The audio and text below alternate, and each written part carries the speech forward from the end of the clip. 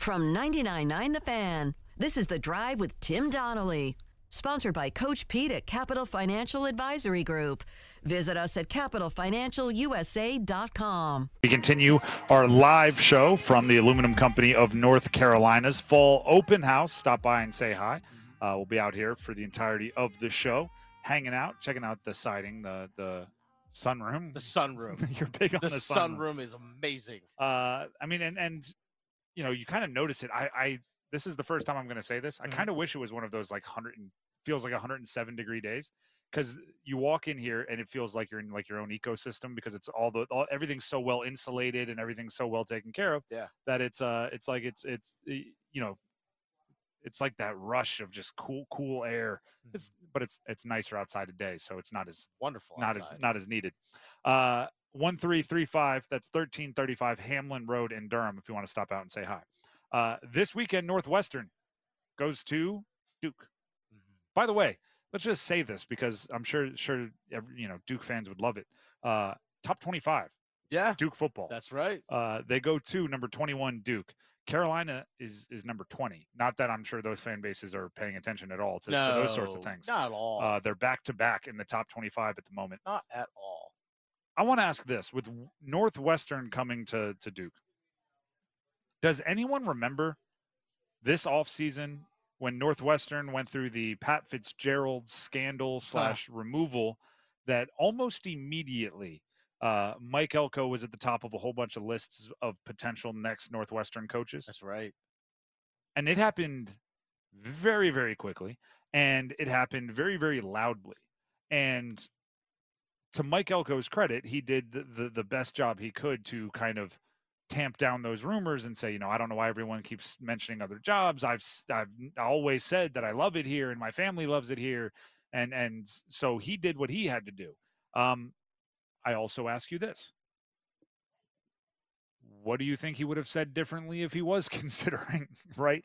It's not like he's going to come out in the preseason of Duke football knowing he's going to coach Duke football for the next however many months and say, yeah, next offseason, I'm definitely listening to whatever pitch Northwestern has.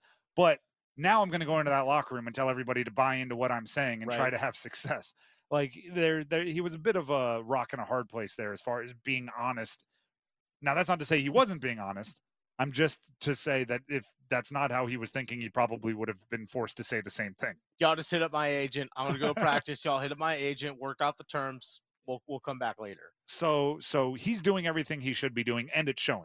Yeah. Duke football is getting better. When he was asked about Northwestern this week, here he talked strictly football. Here's what he said about some of the challenges that team will bring to his team.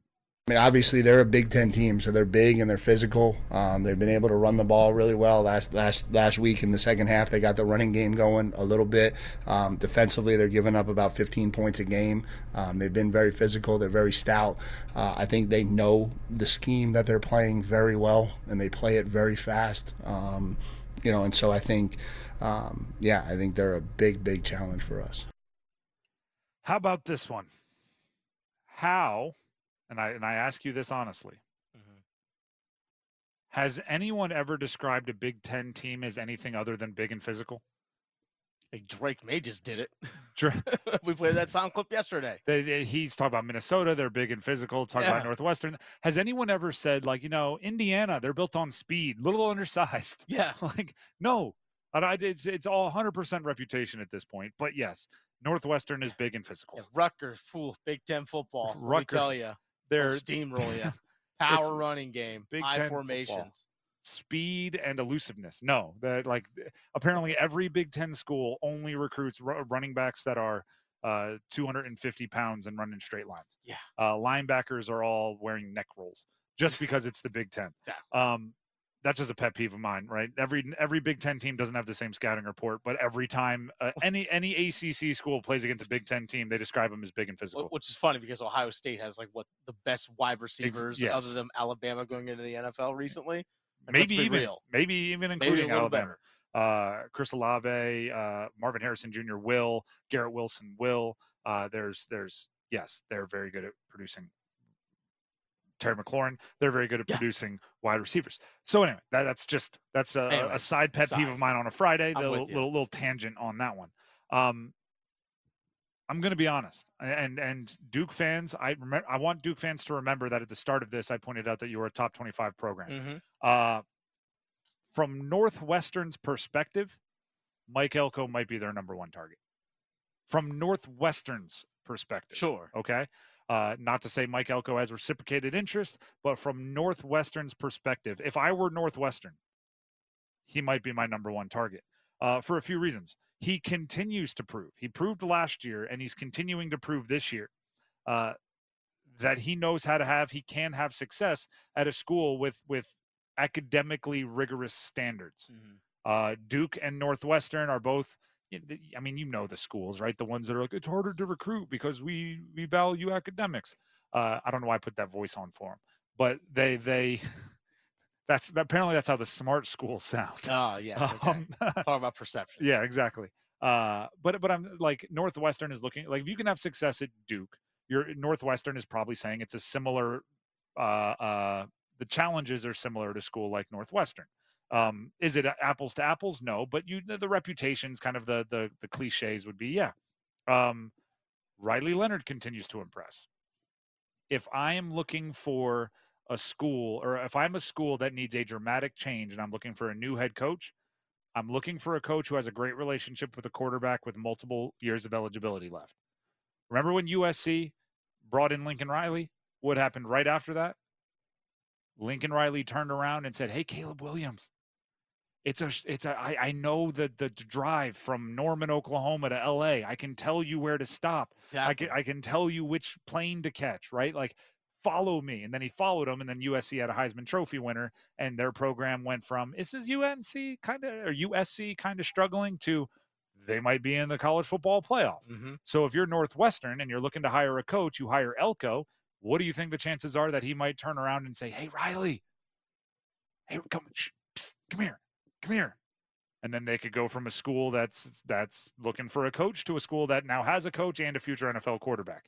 Again, don't hate the messenger. I'm just saying what I would be thinking if I were Northwestern. And having a coach, having a quarterback that are desirable is a compliment to your program, right? If your assistant coaches aren't routinely being recruited to be head coaches elsewhere, if your head coach isn't routinely being recruited to be a head coach elsewhere, your coaching staff isn't that good. So it's a compliment to your program. And then lastly, Elko does seem like a guy, kind of straight edged, right? The off the field concerns, because Northwestern, they have to be extremely thorough in any kind of background check based on the reason why their head coach opening is open. And as far as I'm concerned, as far as I can recall, Elko doesn't have any of those red flags, at least publicly, that would pop up. So if I'm Northwestern, from a Northwestern perspective, Elko is mighty attractive as a candidate. Now you're playing each other this week. Yeah. And there's this other phenomena that takes place, which is every year there's a receiver that has on the previous season, like 450 yards receiving. But they get a bigger than expected free agency deal from a team. I'm talking NFL now. Yeah. And then you look at it and you're like, oh, the team that signed him, he played in one game. He had 120 yards and a touchdown. He finished the season with 450. But against that team, he had 120 and a touchdown. And then that team overpays for him in free agency because they're like, I saw it. He cooked our best corner. He must be really good. DJ Chark. There you go. With Carolina Panthers, go figure. There you go. So they already like Elko. But let's say Northwestern goes to Wallace Wade this weekend and Duke rolls them.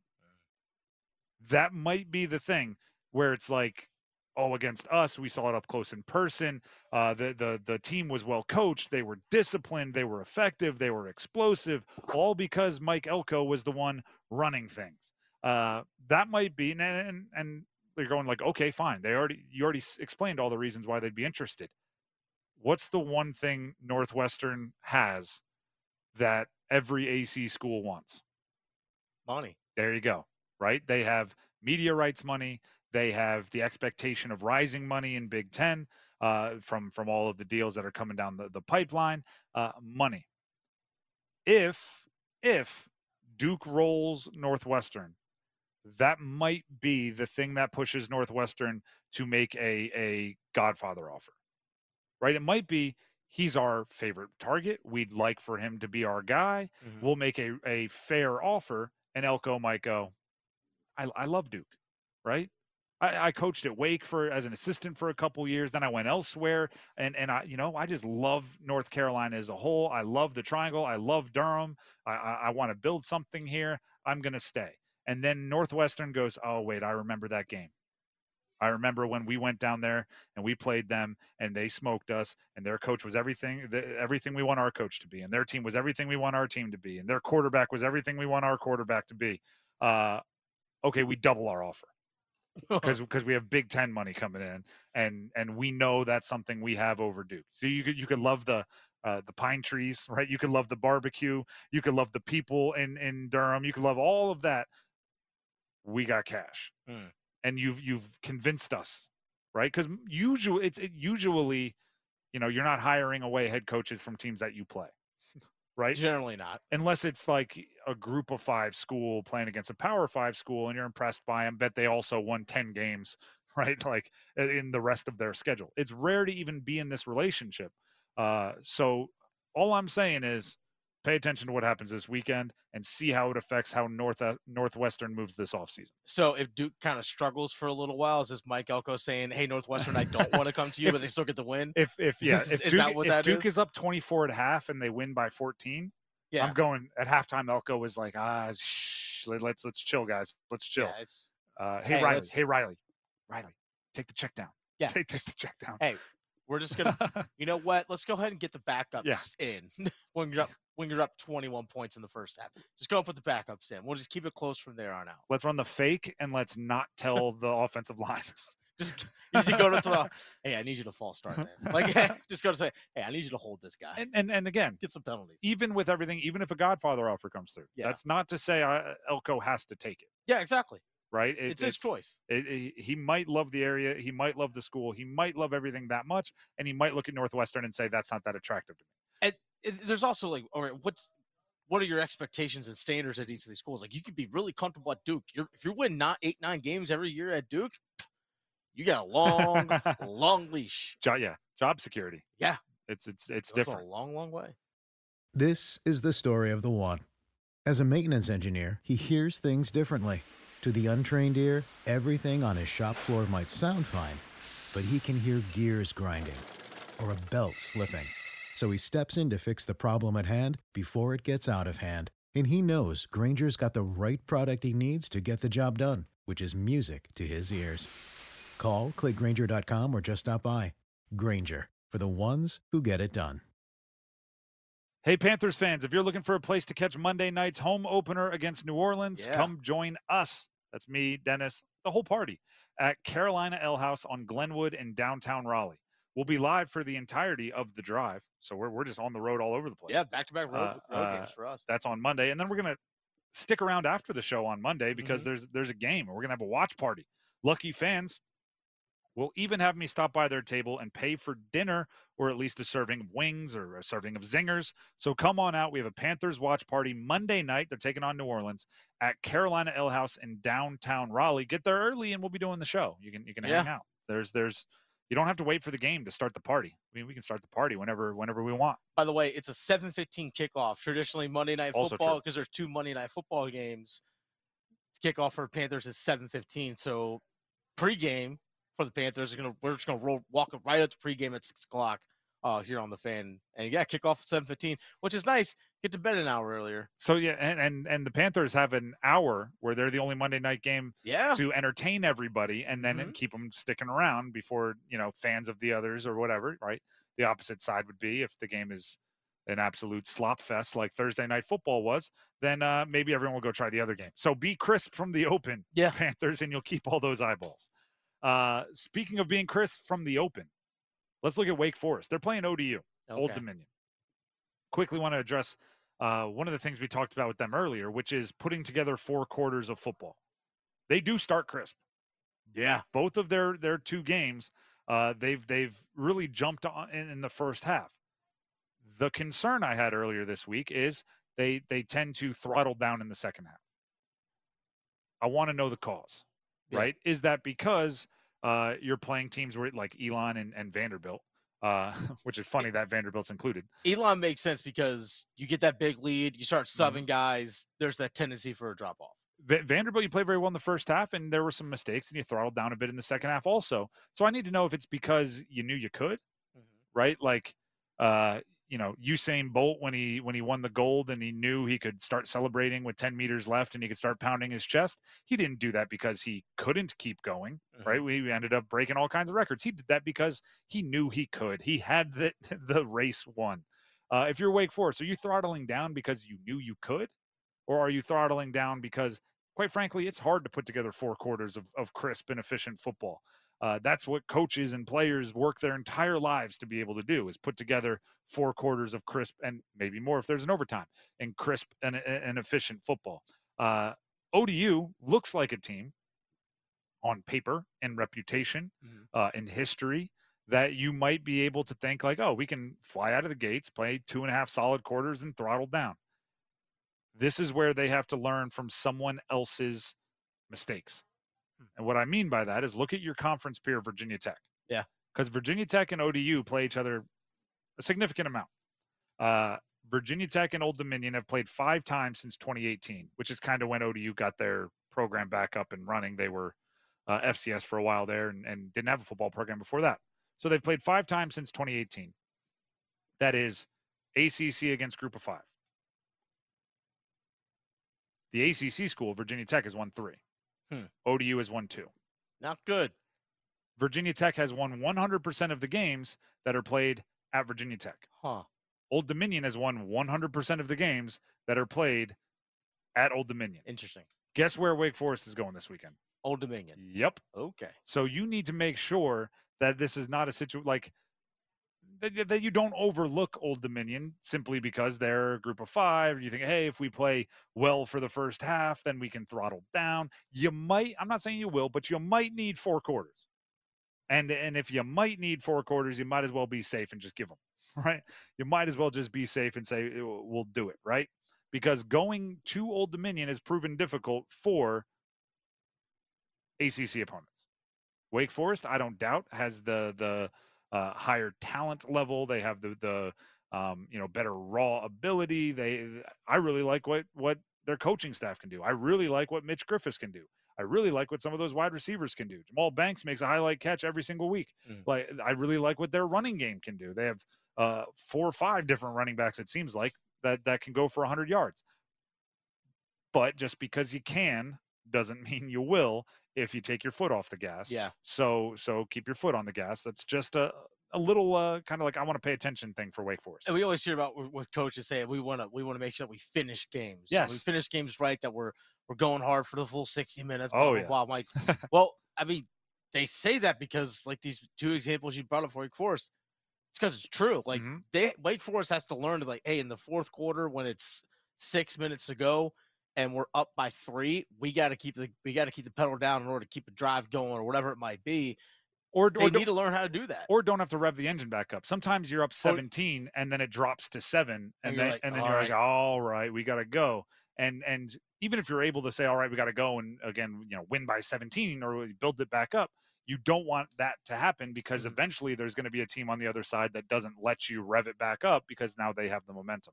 So just something to watch for Wake. I don't think it's like a critical error. I don't think it's a fatal problem, but it is something just to watch. This is the story of the one. As a maintenance engineer, he hears things differently. To the untrained ear, everything on his shop floor might sound fine, but he can hear gears grinding or a belt slipping. So he steps in to fix the problem at hand before it gets out of hand. And he knows Grainger's got the right product he needs to get the job done, which is music to his ears. Call, click Grainger.com, or just stop by. Grainger, for the ones who get it done.